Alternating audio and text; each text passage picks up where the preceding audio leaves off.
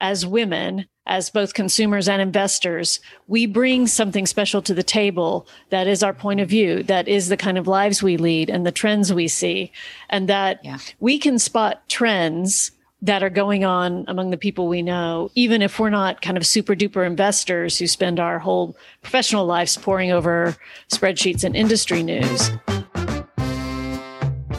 Welcome to Women Take Stock. Today we're talking about a vegetable, one that your mom probably served you, steamed or boiled, and you went, ugh, but which has undergone a trendy makeover as part of a keto-friendly, paleo-friendly, plant-based diet, cauliflower rice. So what does cauliflower rice have to do with the stock market and your portfolio? We'll connect the dots for you. It's all about noticing the little things in your day and environment that could spell a smart investing strategy. Well, I'm getting hungry, so let's start the show. La la la la la la la la la. We are four friends all at different places in our financial and personal lives, looking to pull back the curtain on the seemingly mysterious, often testosterone-driven world of stock investing. And if four women without business degrees can figure out the market as a side hustle, so can you. Join us as we learn the basics, buy, sell, scratch our heads, hold our breath, commiserate, and celebrate, hopefully more of the latter. We aren't experts, so please note that this podcast is for general information purposes only. Yeah, anything resembling financial advice is purely coincidental. That said, we are hoping to make a little or a lot of money doing this. And if money is power, we want some of that too. Before we start talking about salad ingredients, can we just talk a little bit about everybody's week? I mean, the stock market has been a little bit crazy this week, like a tossed salad, if you will. But how's everybody been? Or rather, how have your portfolios been? Oh my gosh. I've done nothing this week. I'll tell you, I've done no selling, no buying. I mean, I've basically been working and watching the coup unfold at the People's House at Congress and watching the FBI go after men with painted faces and horned headgear. So haven't done much, but it's been interesting to see how the stock market has really been pretty resilient in the face of all of this. Yeah, I agree. I mean, and certainly there've been a ton of articles about this. It's like, why is the stock market still doing well when the entire world seems to be going up in smoke? We'll do a 30-minute segment on that and solve it later. We'll solve it. Yes. I have all the answers. I thought it was really interesting to see the whole crypto reaction to what was going on in the world this week. Dana, you probably were following this more closely than any of us, how it hit, Bitcoin hit all-time high and then careened down, it seemed, and we were all holding our breaths, and then it went back up. Yeah, it seems like it just hit another one of those blips, and it's like, what exactly is driving this? Was it what was going on in Washington that was driving this? Was it not? But I basically just sat with everything and let it ride and just held my breath and made it through. It seems like it's leveling out, and I'm feeling pretty good about the crypto scene.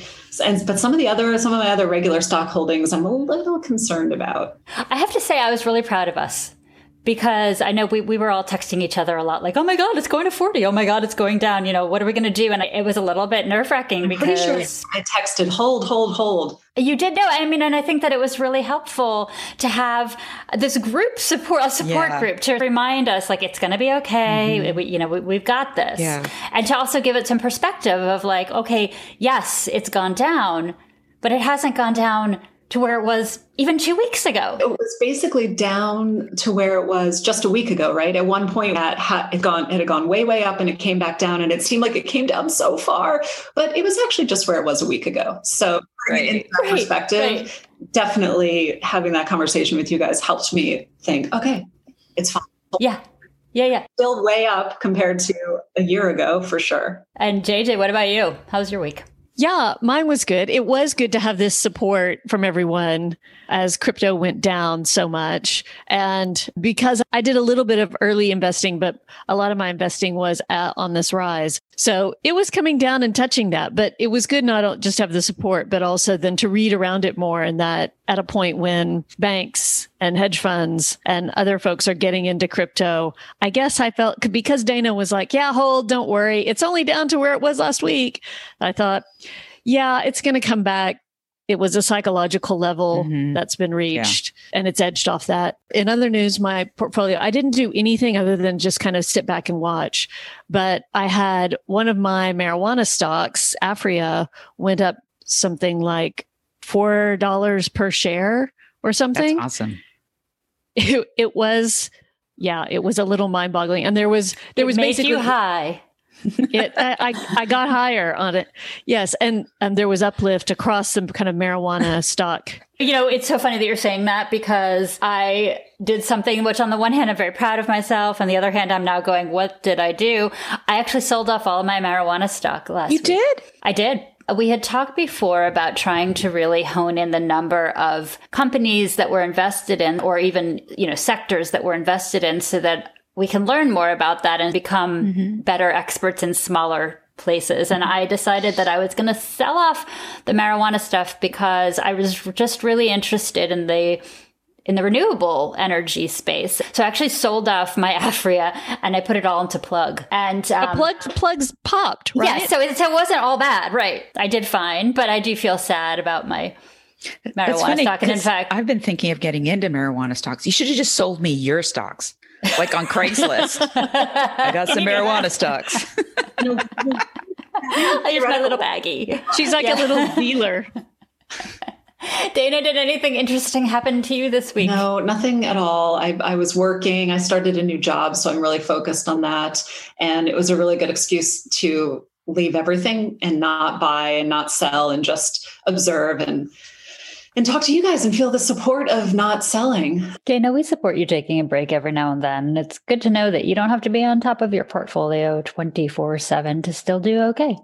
And actually, JJ, you kicked us into an interesting Motley Fool podcast the other day, and it kind of got us all thinking. Yeah, I enjoy Motley Fool podcast. If you can't always listen to ours, they're a good fallback. Exactly. Or if you want to listen to people who've actually been doing this for a few more years. It's a different perspective, Jen. Just as valuable as the Women Take Stock perspective, I think.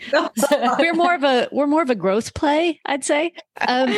So basically the guys and gals, but it was just guys on that day on the Motley Fool podcast, we're talking about Chipotle and this new menu item, cauliflower rice. And it was really interesting for them to talk about some of the basics of the company, the background, how Chipotle had been doing overall in terms of the pandemic and pivoting to allowing like delivery and pick up and drive through and whatnot. But they were talking about cauliflower rice. And I was outside in the garden pulling weeds. And one of the guys said, "Oh yeah, cauliflower rice. I mean, it seems weird to get excited about this menu item." And another one said, "Yeah, I think it's like big on the paleo diet or something." And I thought, guys, paleo? God, what is that? 4 or 5 years ago? It's keto now, dude. And it's like cauliflower rice as a huge trend for eating is probably a year and a half old.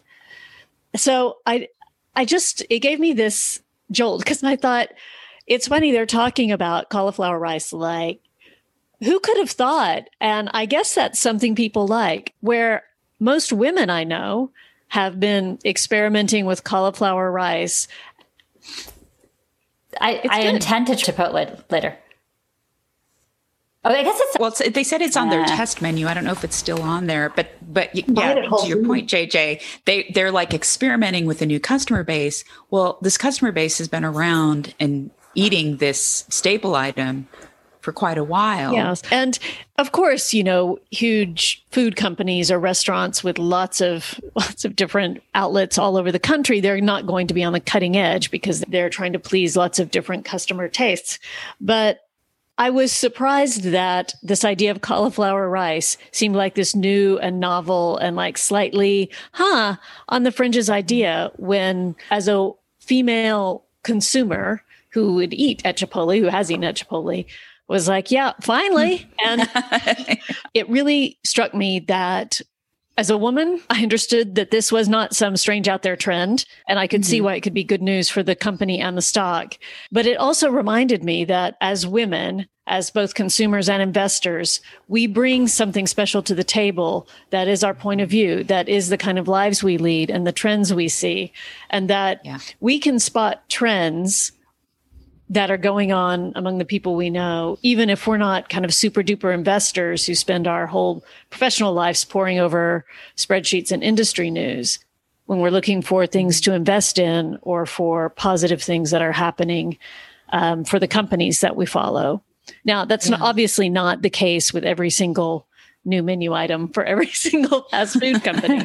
But JJ, to your point too about women kind of not being so shocked by, cauliflower rice. It's like, as you go through your day, and we've talked about this before, you don't need to have all of this experience, although it's nice to have investor experience. And that's what we're trying to help our listeners gain. But your existence and what you're interested in and what you notice is important as it relates to investing. And I think companies are starting more and more to pay attention to things that women have been paying attention to for a while now. And so as you go through your day, think about, what is it that I'm interested in? What is it that I'm eating? What gives me pleasure? I mean, companies are thinking this way too, but we're sort of ground zero for that in a way. And what's so interesting, Tula and JJ, I think you've read a bit more research about this than I have, but this is playing out in terms of corporate boards, and that companies that have more diverse leadership are seemingly doing better, which makes sense because that means that they've got eyes and ears in different parts of the world. Absolutely. Well, there've been some interesting studies that show that women who do take the plunge into stock investing, although they lag, they outperform men. Warwick Business School, this is over here in the UK, did a study of 2,800 men and women. And not only did the women outperform the FTSE 100 over a 3-year period, they achieved better returns than their male counterparts, up to 1.8 percentage points. Amazing. Another outfit, Hargreaves Lansdowne, it's the UK's biggest consumer investment platform, found women investors had the edge, returning on average 0.81% more than men over a 3-year period. That might not seem like a lot until you consider that over, say, 30 years, the time we might be investing, the average woman would end up with a portfolio worth 25% more than the average man. Woo! Ladies. Kind of makes me think that if you're shopping around for a financial advisor or broker, that maybe this is something that you should consider. Yeah, right. It's interesting though. I wonder, we should do a show or have somebody on to talk about why that is. Like, are women smarter? Not smarter. Well, they are smarter. Yes, women are smarter. I was going to say their style of investing. It must have something to do with, I wonder what it has to do with. I guess that's the question I'm asking. What does that have to do? Yeah. Like they know what their kids are into. They know what their husband's into. They've got the 360 view. It may also be that the socialization of women to not be so confident and just barge in and say, yeah, I got it. I know I'm brilliant. Mm-hmm. That as a result, they may do more research or be more conservative with their investments, but over the long term, they make better returns. Mm-hmm. Interesting. Does anybody have anything in their life that could become a cauliflower rice? Well, you know what? Actually, it's sort of a ridiculous question, but it's not, because I don't know how to phrase it. I think one of the reasons I've become a little bit obsessed with my FCell and my fuel cell stocks is that I fantasize about buying an electric vehicle myself one day. Like, I really want one. Yeah. So I pay attention to that in a way maybe that I wouldn't otherwise. Right. It's like when I was researching Peloton bikes like 4 months ago, I should have bought some Peloton stock at the time because me and everybody I knew was trying to get a Peloton bike, and the stock did go up. Now I think it's leveling off again. So really the lesson here is don't discount your interests. Right. It's important to listen to market trends and the received wisdom overall, but the mainstream can overlook things. And that mainstream is overwhelmingly male in the financial investing world. And so that could work to our advantage to find things early that could turn out to be good investments, as long as we do all the other stuff, right? All the research and all the due diligence. Right. It's like our superpower. Yeah. Speaking of superpowers, the United States is less and less of one these days. But we're about to. but it's inauguration week. And, I'm sitting here in D.C., which is now a war zone, for fuck's sake. Excuse me. Oh, my gosh. Explicit content. You're in the belly of the beast, Jen. I mean, it's crazy, but we could talk about that forever and ever. But it's all I talk about when I'm not recording a podcast right now. So I'm curious, in terms of the podcast, Tula, you have prepared a political spin on our quiz of the week, and I'd like to hear what it is. Yes. So since it's inauguration week, here you go, ladies. Here it is. Does the stock market tend to do better with Democrats or Republicans in the White House? Oh, that is such an important question. Mm-hmm.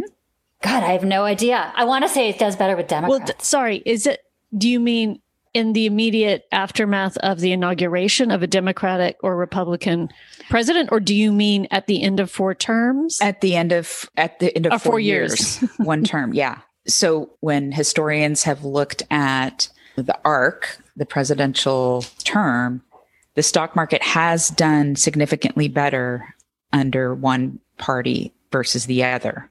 And it's funny because when I first read this, my instinct was to say Republicans, only because I feel like they are presented, not necessarily accurately, as the fiscally conservative party and deregulation, and that's good for business, and that should be good for the stock market. That was my initial guess.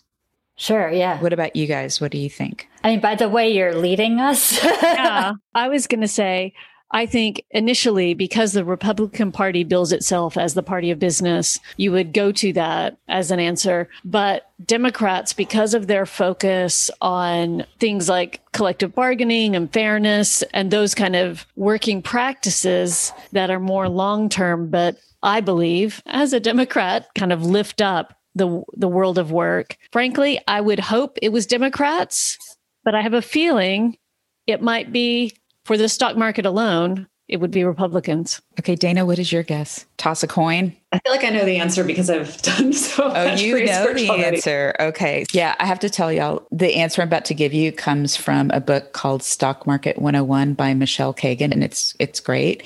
Okay, so here's the answer. Dun, dun, dun.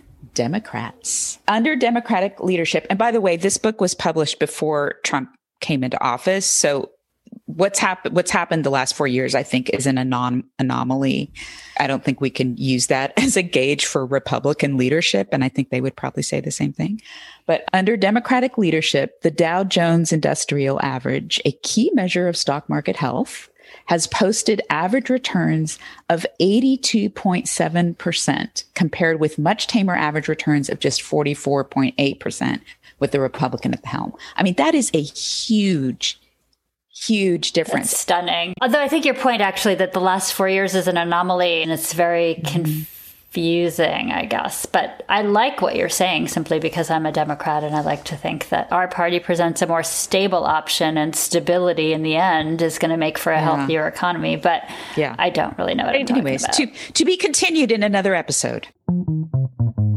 Well, ladies, we've had a good time talking about cauliflower and the cauliflower and the end of the world. That sounds like a middle school book title. Cauliflower and the end of the world. Cauliflower and the end of the world. Well, hopefully this time next week we will have a new president. Things will start to calm down, stabilize, and we'll have the. Can I just say, Jen? if this time next week we don't have a new president, things are going to be pretty dire indeed. Including in our portfolios, yes. I think in that case, there may be a correlation between what goes on in the stock market and what goes on. Or will there? It's like the stock market just keeps on going. All right.